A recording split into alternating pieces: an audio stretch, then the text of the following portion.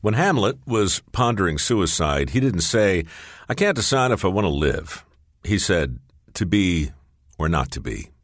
When Nathan Hale was asked if he had any last words, he didn't say, "Go ahead and hang me." He said, "I regret that I have but one life to give for my country." Words matter. Choose the right ones, and future generations will quote you forever. Choose poorly, and you'll be forgotten or damned for all time. George understood the consequences of words better than most, and so did his son. But now, staring dumbly at the blank tombstone that would mark his boy's final resting place, George was at a loss to find the right words. What words could possibly sum up the life of the famous poet that millions were now mourning?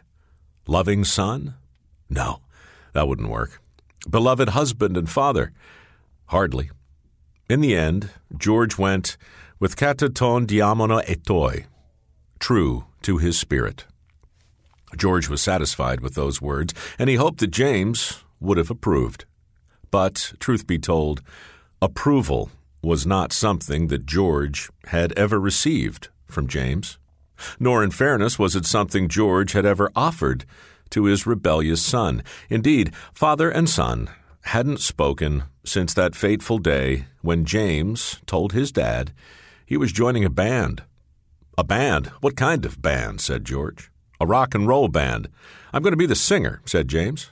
"That's ridiculous," George scoffed. "Rock and roll isn't even music. Besides, you can't even sing." Now, as George looked upon the granite bust of the young man with the long hair and the otherworldly gaze, he contemplated the magnitude of his mistaken assessment and thought about the many thousands of protesters galvanized by his son's words and music. But George also thought of some other words spoken in haste 6 years earlier. Back then, George was patrolling a tense and dangerous coastline in a place most Americans had never even heard of. The seas were high that evening, and the fog was thick. But the radar screen was undeniable. Enemy ships were approaching from several directions, quickly. They didn't respond to any warning or communication, so George did what he had to do. He spoke the words that would change the history books forever. Open fire. Those words floated down to the gunners, who, unlike his son, were not inclined to ignore his orders. For nearly 4 hours, George's Navy fired upon enemy ships that stubbornly refused to leave his radar screen. Meanwhile, thousands of miles away in Washington, D.C., President Johnson got word of the sea battle and interrupted all 3 networks with some words of his own. Quote, "This new act of aggression on the high seas must be met with a positive reply." On national television, the President of the United States asked for and received congressional approval to retaliate, and the Gulf of Tonkin resolution was passed.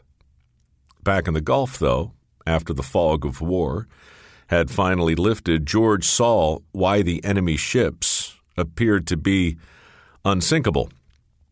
They weren't actually there.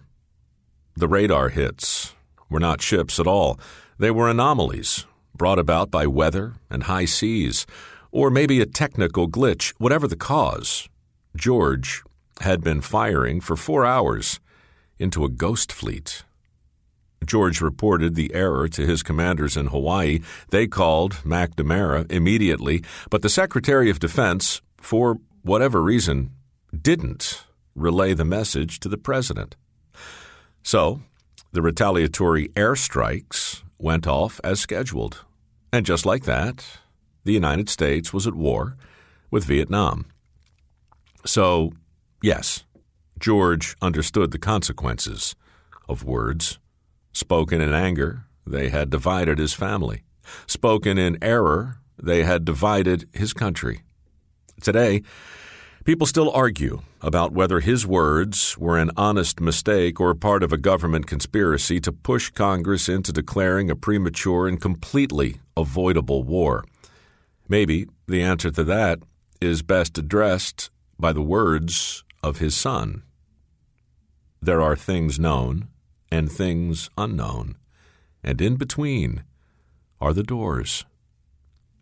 A father and a son who had words.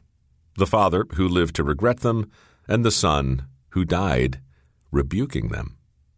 Rear Admiral George Stephen Morrison and his son, Jim, the dead poet who could sing after all, and provided the soundtrack to the war his father started in a little band called The Doors.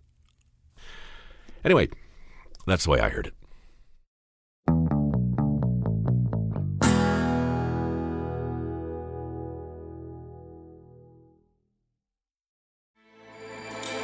With everything you have on your plate, earning your degree online seems impossible. But at Grand Canyon University, we specialize in helping you fit a master's degree in business into your busy day. Your graduation team, led by your own GCU counselor, provides you with the personal support you need to succeed. Achieve your goals with a plan and team behind you. Find your purpose at Grand Canyon University. Visit gcu.edu. Join us today during the Jeep Celebration event. Right now, get 20% below MSRP for an average of $15,178 under MSRP on the purchase of a 2023 Jeep Grand Cherokee Overland 4xE or Summit 4xE.